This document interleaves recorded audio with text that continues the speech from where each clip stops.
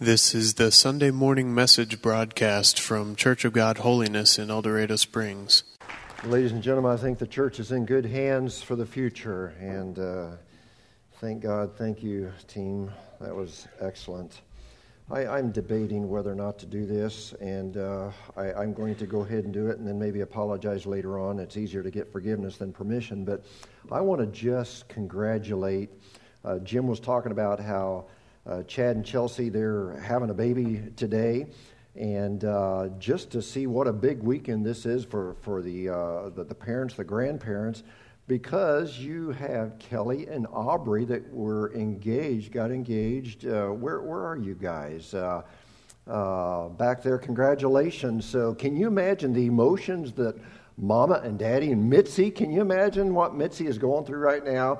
Having another grandbaby, and then her baby just got engaged. So congratulations, guys. Did you know? In fact, let me just go through a series of did you know questions. Did you know that your incurable disease, or your really hard to get along with neighbor, or your deep depression, or your very cranky coworker could be part of God's plan for your life?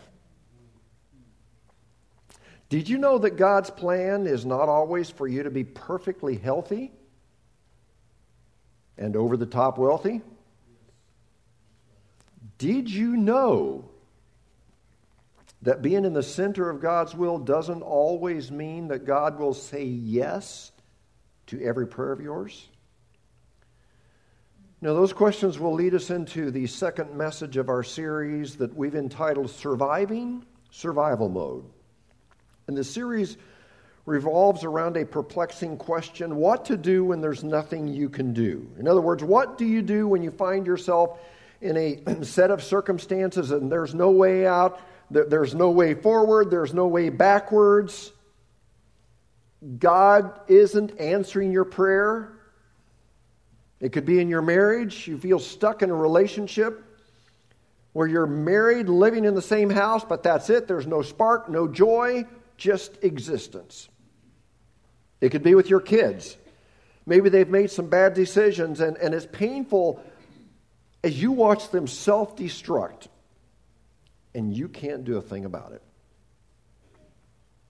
Maybe it's a chronic pain that you deal with daily, or depression that causes you to just want to stay in bed all day long. What do you do when you find yourself in those situations? Well, our default response, our natural response, is to get angry. You know, we get mad at God, or some of us get angry at others. We get angry at ourselves. Another response is to run. You know, if you're in a difficult marriage, the temptation is to what? Cut and run, start another family. Or if you're at odds with someone else, what's the temptation? Avoid them. Cut ties with them. If you struggle with depression, the temptation is just isolate. I mean, stay away from church. Stay away from gatherings where you might have to talk to somebody. If you're in a chronic health situation, the temptation is to become a cranky person that nobody else wants to be around. You know, another response is to just drink ourselves into oblivion or take on another addiction to ease the pain. So what to do when there's nothing you can do? And even though there are no easy answers to that question, last week we kept talking about the fact that when we get in those situations, God knows, God cares, God hears. Remember, I kept repeating that. God knows, God cares, God hears. God's perceived silence is never an indicator of His absence. He knows, He cares, He hears. Now, as we jump into our lesson today, I want to change things up. You know, typically in a series, we will kind of ease into our topic and we'll gradually kind of swim to the deep end of the pool. Today, we're not going to do that. Here's what we're going to do. We're going to go to the deep end of the pool and jump in. So take a deep breath. Hold it. And as we jump, we want to talk about a very profound truth. And I'll just just kind of be transparent with you.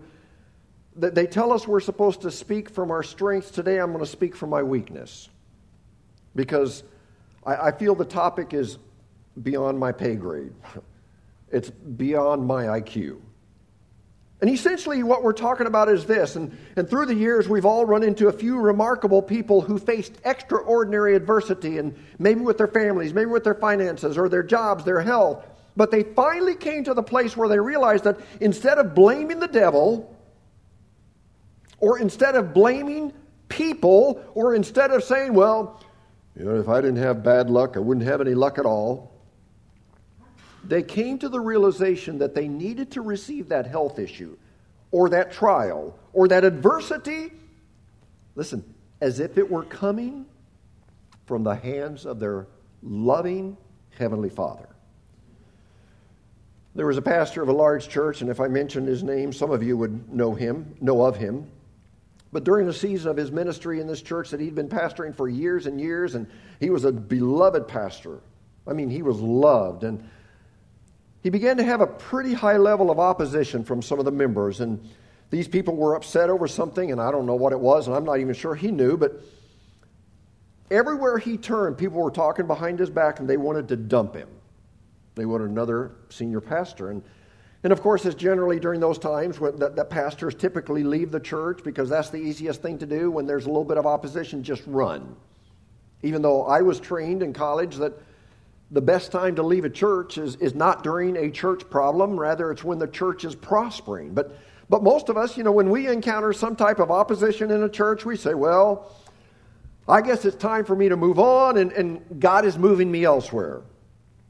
But this pastor prayed, and he was willing to leave, he was willing to stay, but after spending time with God, this pastor felt that God wasn't finished with him at the church yet. And during his prayer time, it was as if God said this to him. It was so clear. It was as if God said, I want you to stay.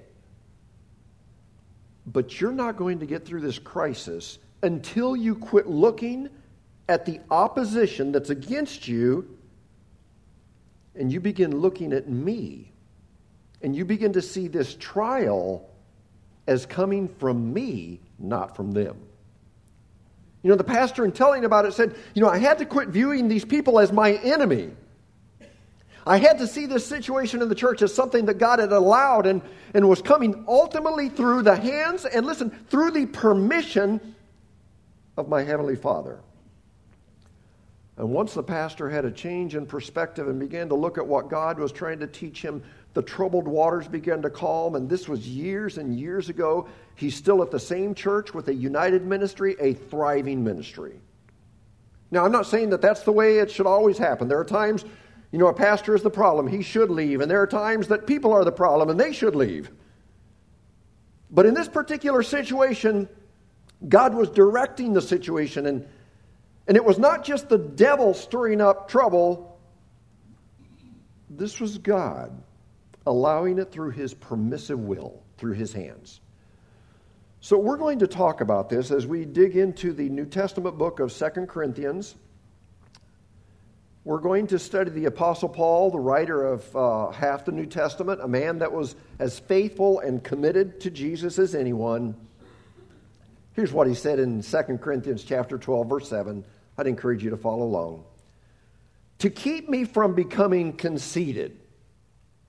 Now, let's make our first of many stops and ask you, what do you get out of this? To keep me from becoming conceited. Well, it appears that even the great Apostle Paul struggled with pride, which you do too.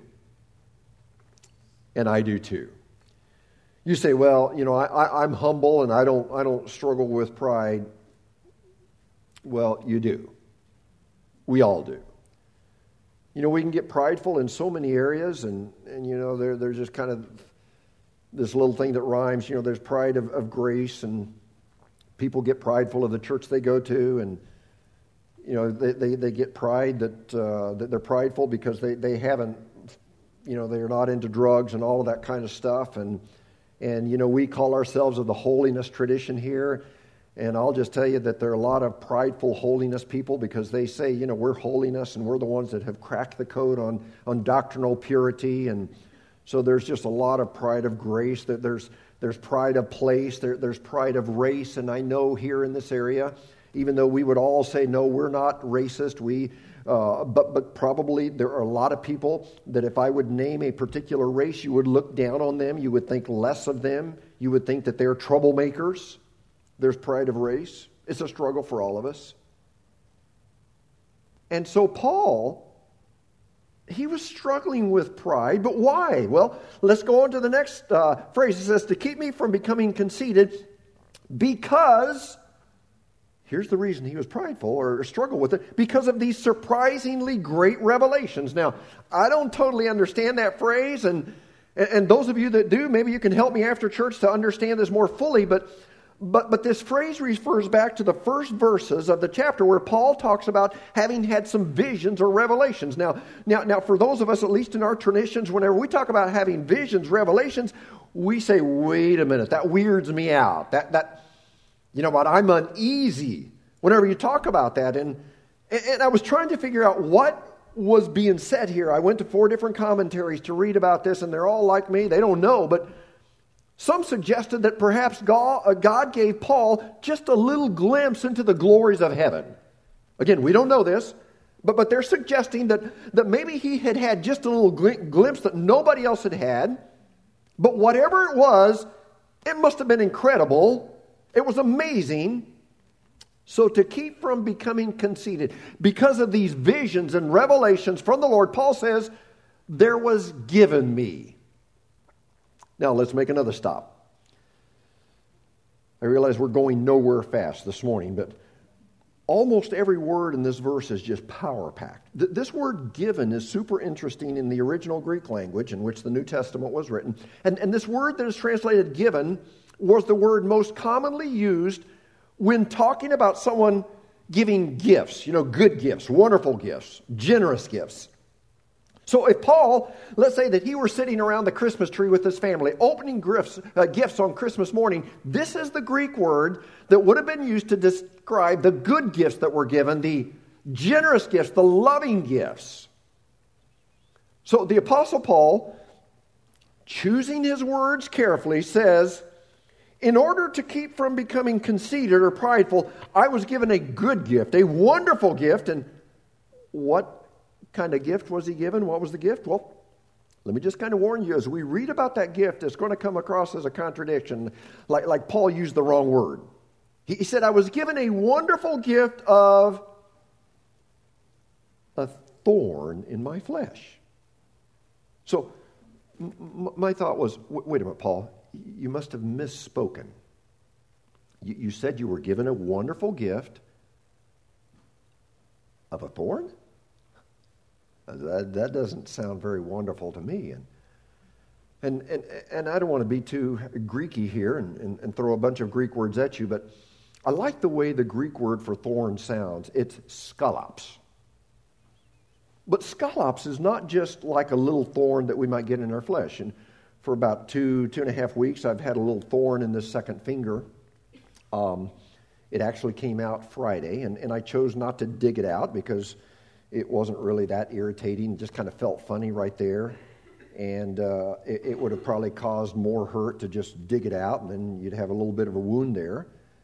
So we think of a thorn as just being a little bit irritating, not a big deal.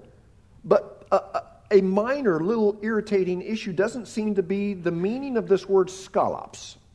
Because here's how Paul describes how that thorn affected him. He was given this thorn in his flesh.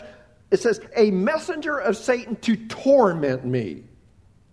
Torment. This word torment helps us to understand how serious the thorn was. The original word for torment literally means to beat somebody up. If someone were going to describe what a bully did to a kid on the playground, this is the term they would use. It literally means to strike with a fist. We would say here in Cedar County, beat the tar out of them. So Paul says, to keep me from becoming conceited, I was given a wonderful gift, Paul, what kind of wonderful gift were you given? Well, I was given a thorn where I was continually beaten up by a messenger of Satan. And this phrase, messenger of Satan, also is not real clear, but some commentators think that Paul was saying Satan did it and God used it for good. Other people think it's a figure of speech. You know how sometimes we say, boy, that hurt like the devil. I don't even know what that means. I guess it means it just hurt a lot. But we really don't know for sure what this phrase means, if it was a figure of speech or a theological statement. But Paul says, I was given a wonderful gift. Satan's messenger delivered this gift of a thorn in my flesh, and it just kept beating me up day after day after day. So even though we don't totally, or at least I don't totally understand everything in this verse, what I do know is that the Apostle Paul received a gift with a purpose. What was the gift? A thorn. What was the purpose? To keep him from becoming conceited. Now, one of the favorite discussions that people have is what the thorn might have been. What was it? The most common theory is that it was an eye problem. I mean, it does appear that Paul's eyesight was not good. In Galatians chapter 4, verse 15, he said to the Galatian people that if they could have, they would have torn their eyes out and given them to him. So commentators believe that possibly Paul had an eye issue. Other people, I was studying this, think his thorn was epilepsy. And so while he was speaking, teaching, they suggest that he could have had these seizures, and he would just kind of fall down and go out and wake up and be embarrassed. And of course, back then they didn't understand epilepsy, and they would have probably back then they would have attributed that to demon possession. Some people suggest that it was depression, and if you read Paul's story, he had every reason to be depressed. And the more I read about great leaders, and this may surprise you because, we as pastors, we're supposed to get up in front of you and inject hope and joy and be positive. But the more I read about great leaders that you would consider great leaders, you would be surprised how many of them struggle with depression. They would leave church Sunday morning, Sunday afternoon, go home and isolate, struggle again until they had to get up in the pulpit the very next Sunday. Other people think that, Paul's problem could be severe and debilitating headaches. Some people think because of the areas he traveled in, it could have been recurring malaria. And if you ever had malaria once, and of course back then they didn't have adequate medication, but it was recurring. Once in a while, just pop up again. And some even suggest that the thorn in the flesh might have been his mother-in-law. But he wasn't married, so we know that wasn't it. So we don't know for sure what it was. But again, here's what we do know. It was painful. It was humiliating. It was debilitating. It was painful, humiliating, debilitating. This is the guy that was called by God to spread the gospel throughout the Gentile world. While he was in the center of God's will, while he was obeying him, he was faithful to God.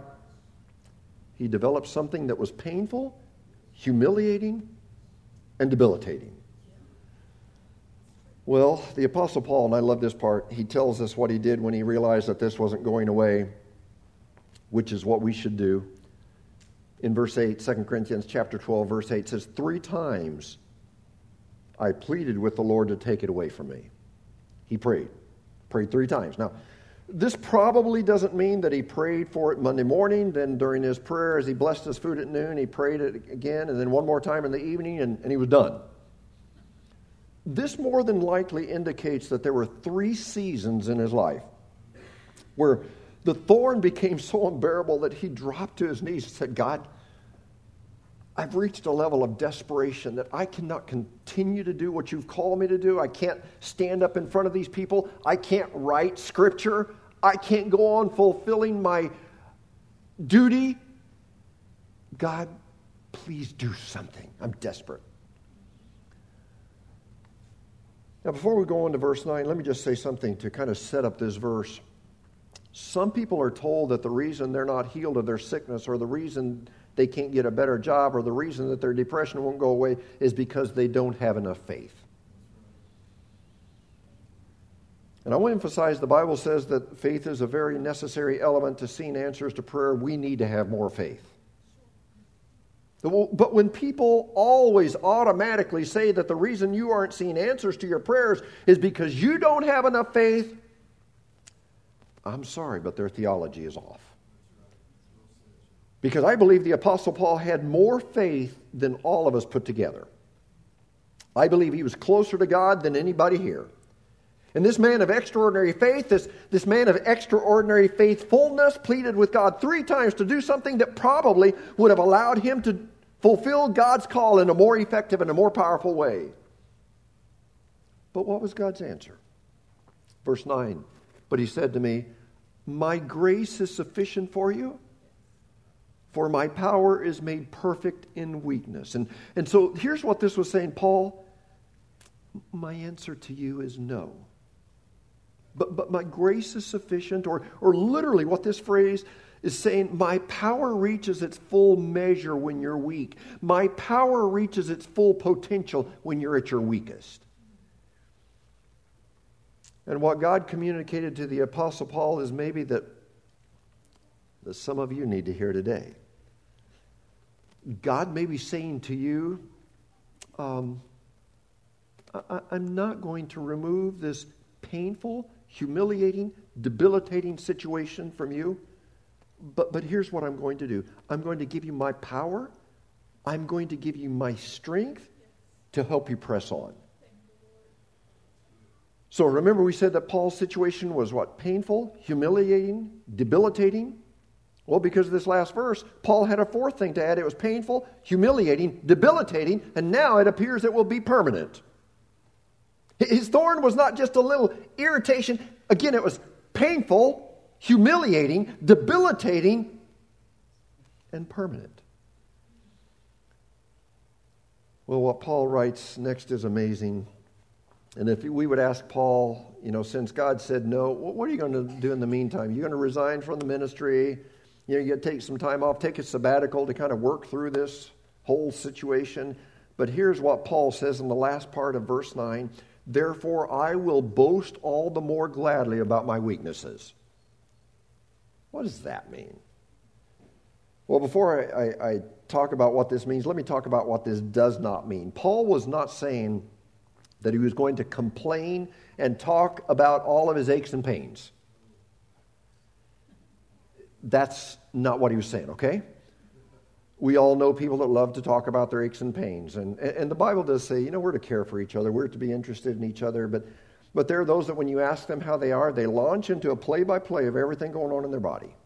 And sometimes, I'm horrible. You pray for me, okay? But it's like, okay, I heard that last week. I heard that same play-by-play last week. And then I heard it when you told the person that was standing next to me. And then I heard it again today. And in fact, once in a while, I'm letting you in on a secret, and this is horrible. Again, you pray for me, okay? But sometimes when there's that person that loves to just talk about their aches and pains, I will bypass the statement of how are you, and I'm giving away my secret. I'll just say, you look great today. You look great today. So if I tell you look great today, maybe you ought to just think about that a minute. But they still find a way to say, oh, but I don't feel great. So what does Paul mean when he says, I will boast all the more gladly about my weaknesses? Well, this is so that. So that is a purpose statement. So that Christ's power, and if you have a different translation of the Bible, this word is also translated glory, so that Christ's power, Christ's glory may rest on me. Here's what Paul was saying. Since this painful, debilitating, humiliating, and permanent situation is not going to go away, and since this is a situation that more than likely people will associate with me and will cause them to say, I wonder why God hasn't healed Paul. I mean, he's a great man, a great servant. I wonder why God allowed Paul to have that issue. Paul says, this is how I'm going to respond to this thorn that God has given me. I'm going to boast. I'm going to glory in it. And I don't want to be inappropriate this morning, but to use a phrase that we talk about with our dogs, as Paul said, I will glory in it. He was basically saying this: I'm going to roll around in it. I'm not going to hide from it. I'm not going to dodge it. As some say, don't speak it because the devil can hear it. Don't speak it. Paul said, I'm not going to dodge it. I'm not going to pretend it doesn't exist. If God has chosen this for me, then I'm going to own it. I'm going to embrace it because there's a purpose. Remember that purpose statement? So that Christ's power, so that Christ's glory may rest on me. Here's another way that someone said it. Embracing your inability is a prerequisite to experiencing Christ's ability. Embracing your inability. In other words, Paul was saying, in order to experience the grace that God has promised through this circumstance, I have to embrace it. Embracing your inability is a prerequisite to experiencing Christ's ability. And here's why that's important. Some of us, because of our pride, we try to hide those painful, debilitating, humiliating, permanent situations in our lives. The depression, we don't want anybody to know about it. That's such a stigma that shouldn't be. We don't want anybody to know our dependency issues, our disorders, our fears. But let me just tell you, people know them. If they're in Cedar County, they know them anyway. But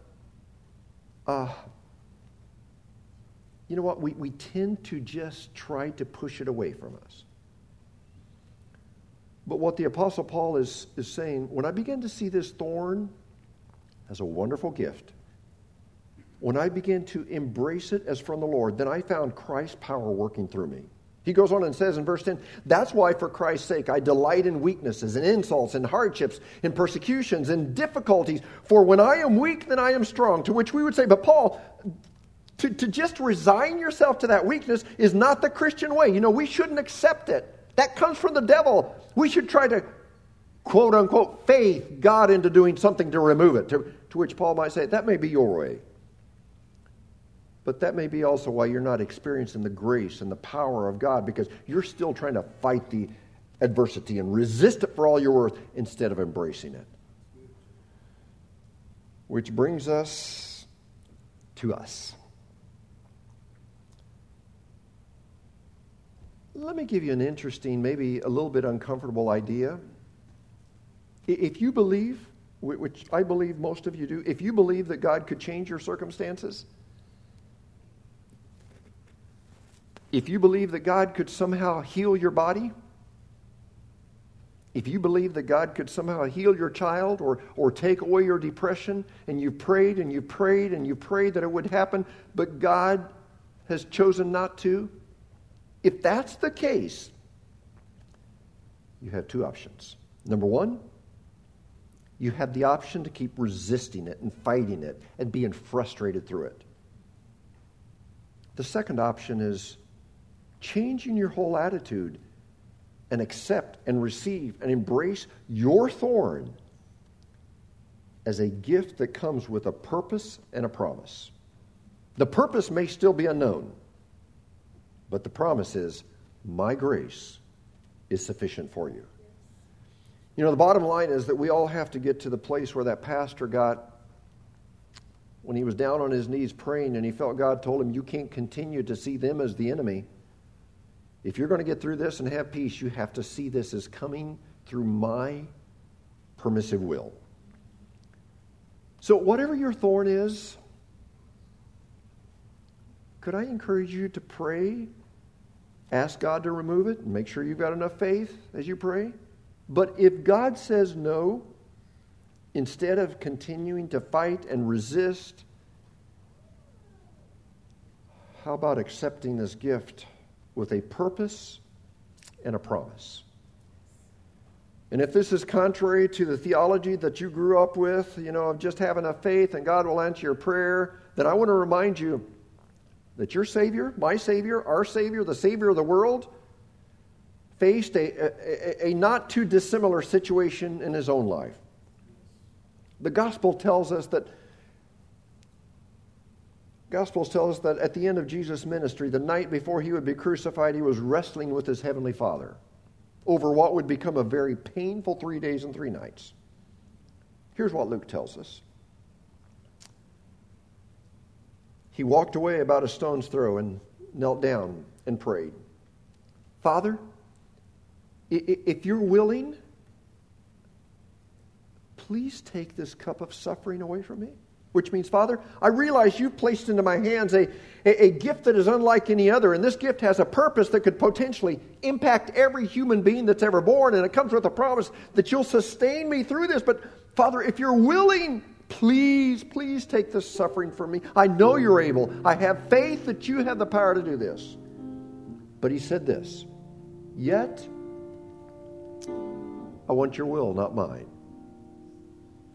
So as we wrap things up today, I have good news and I have bad news. The good news is that we have permission to ask our Heavenly Father that our cup of suffering be taken and our thorn be removed. It's perfectly fine for you to pray that. That's the good news. You pray. You seek God. You ask Him to remove that thorn from you. But the not so great news is that sometimes when we pray to have our thorn removed, God will say, no.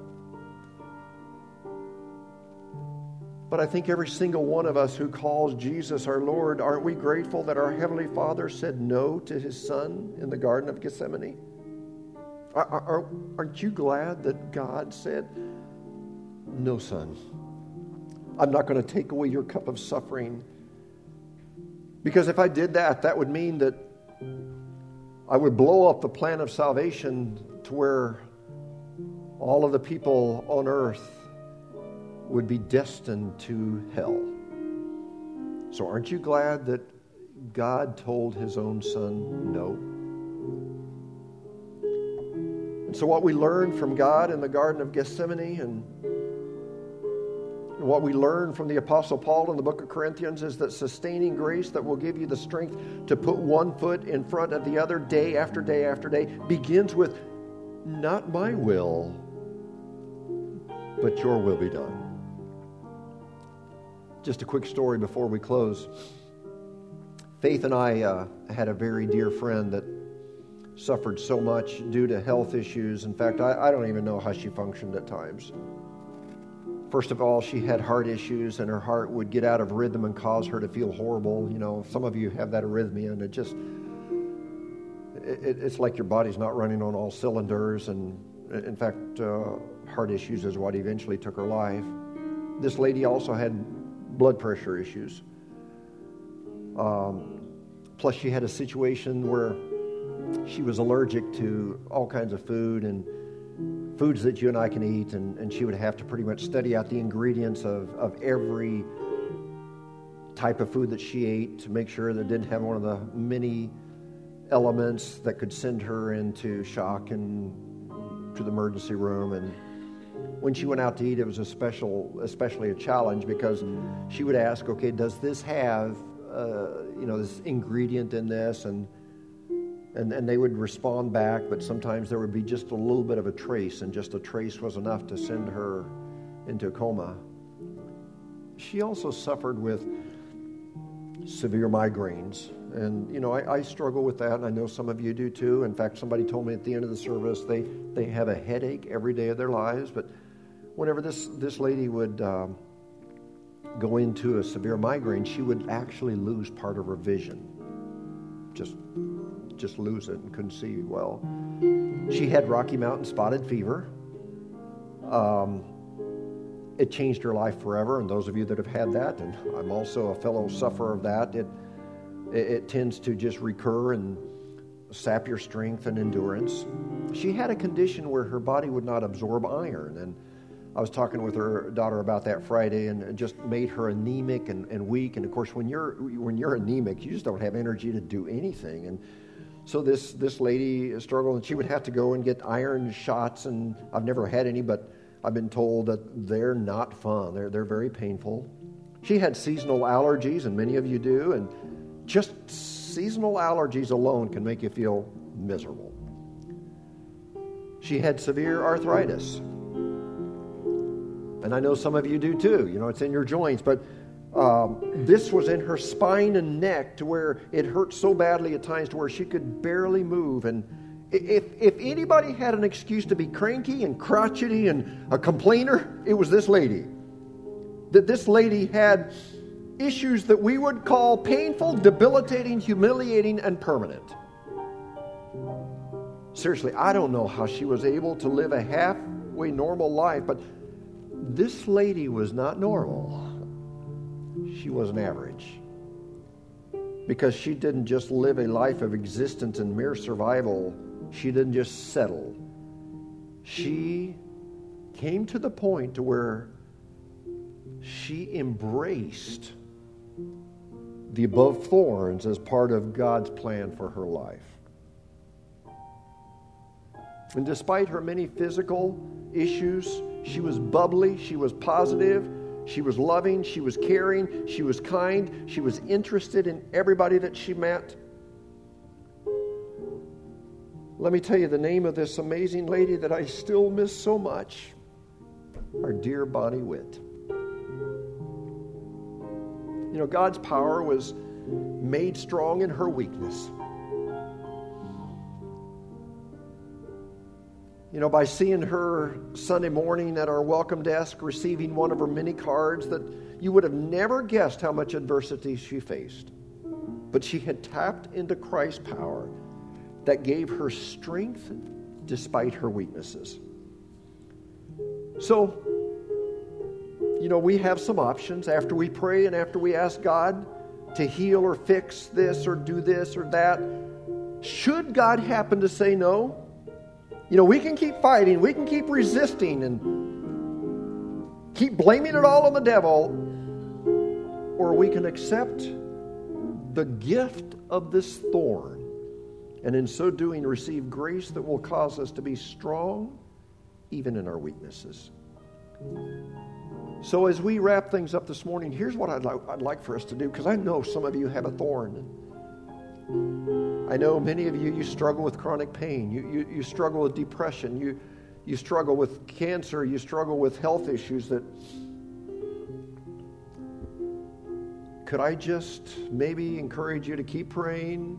But if God says, no, I don't think I'm going to remove it right now, would you just say, okay, God, I'm going to glory in my weakness. I'm going to allow your power to make me strong, because that's going to give me the strength to put one foot in front of the other day after day after day. This gift that you give me is a good gift, and I embrace it. Could I encourage you to do that? Let me pray for you, and then we're out of here. Father, I know that there are men and women listening who could stand up and tell their story, and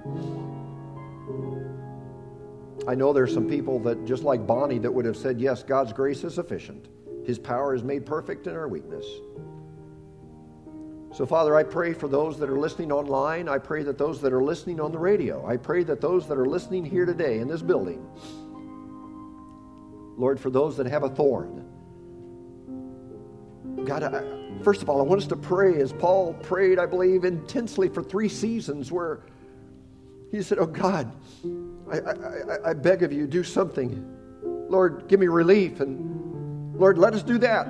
We don't want to neglect that. We don't want to skip that step. So let us pray. Let us pray with faith and boldly believing. But God, should you come back and say, you know what?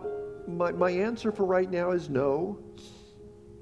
That we would begin to embrace that and say, okay, God, not my will but yours. Just as your Son on the cross, before he was going to descend into the depths of hell so that we wouldn't have to, he said, not my will but yours. And so, God, I pray for those that are struggling with all of those issues, and Lord, that we would glory in it, glory in the power of Jesus. Lord, that we would not brag about our aches and pains. Lord, that we would be concerned about each other. We need to share those things one with another. But, Father, that we would just be willing to receive that as from the very hands of God. And Lord, let us begin to see your power. Lord, as we submit to you, not our will, but your will be done, I pray that our weakness would find us powerful because of Jesus. Lord, that there would be strength given for those fighting all of these situations, relational issues and marriage issues and, Lord, emotional issues, financial issues. Would you make us strong even in our weakness? So, Father, I just pray that you would help us to be able to remember that this week. Lord, we leave here now in the name of Jesus, thanking you for the strength you're going to give us. We love you. We embrace you. Lord, through our inability, we accept your ability in us. We pray this in Jesus' precious, wonderful, holy, matchless name. Everybody said, amen. Amen. You are dismissed. Thank you for coming. You've been listening to the Sunday morning message broadcast from Church of God Holiness in El Dorado Springs. Our messages are archived at www.eldochurch.com, or to order compact discs or DVD videos of the messages, call the church at 417-876-2200. Thank you for listening.